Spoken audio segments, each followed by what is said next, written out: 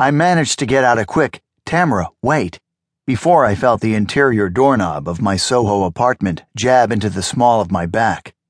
Tamara ground against me like she was trying to make her body occupy the same space as mine, and I certainly wasn't complaining.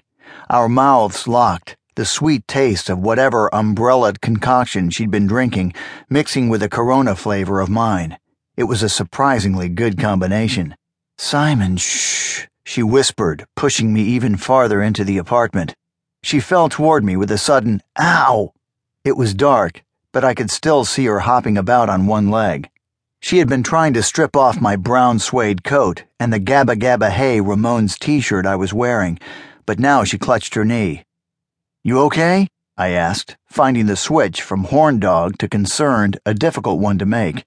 "Yeah," she said, and hissed out a long, slow sigh of pain. "What did I hit?" "Just a packing crate," I said, reaching out and steadying her.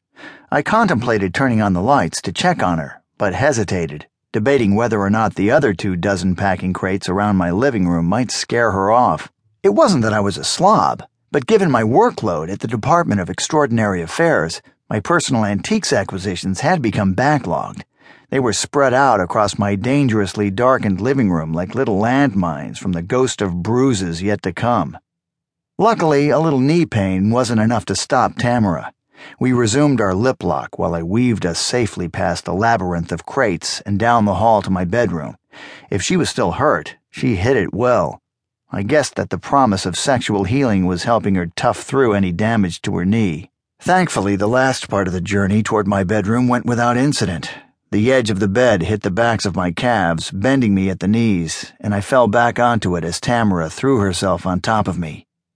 Ever since I'd accidentally knocked over her drink at Eccentric Circles 3 weeks ago, our encounters had consisted of one sexually charged but unfulfilled moment after another.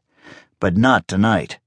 Tamara straddled me, her hotness lit only by the moonlight coming in through the window. The smell of cinnamon rose off her, swirling around in my head, and under her jacket her tight little black dress, the one that every other woman in New York City seemed to own, clung to her like a second skin. I was in heaven. Not that things stayed heavenly for long. Around me, things rarely did. As Tamara finished struggling out of her coat, she threw it to the side. Her cell phone slipped free from it, hit the mattress, and rolled to rest against my arm. No big deal for most people, but with my preternatural powers, that was all it took to ruin things. It's called psychometry, the ability to divine information about people or events solely by touching personal objects. As Wonder Twin powers cool as that might sound, it wasn't. I tended to end up knowing more than I should about a person, or wanted to. I started thrashing around underneath Tamara, desperate to avoid what I knew was coming. She seemed oblivious to my escape attempts, and when I tried to sit up, she pushed me playfully back down. With an evil grin, she pinned my shoulders to the bed before attacking me with a barrage of kisses. My last thought as the electric pulse of my power kicked in was, "Oh shit."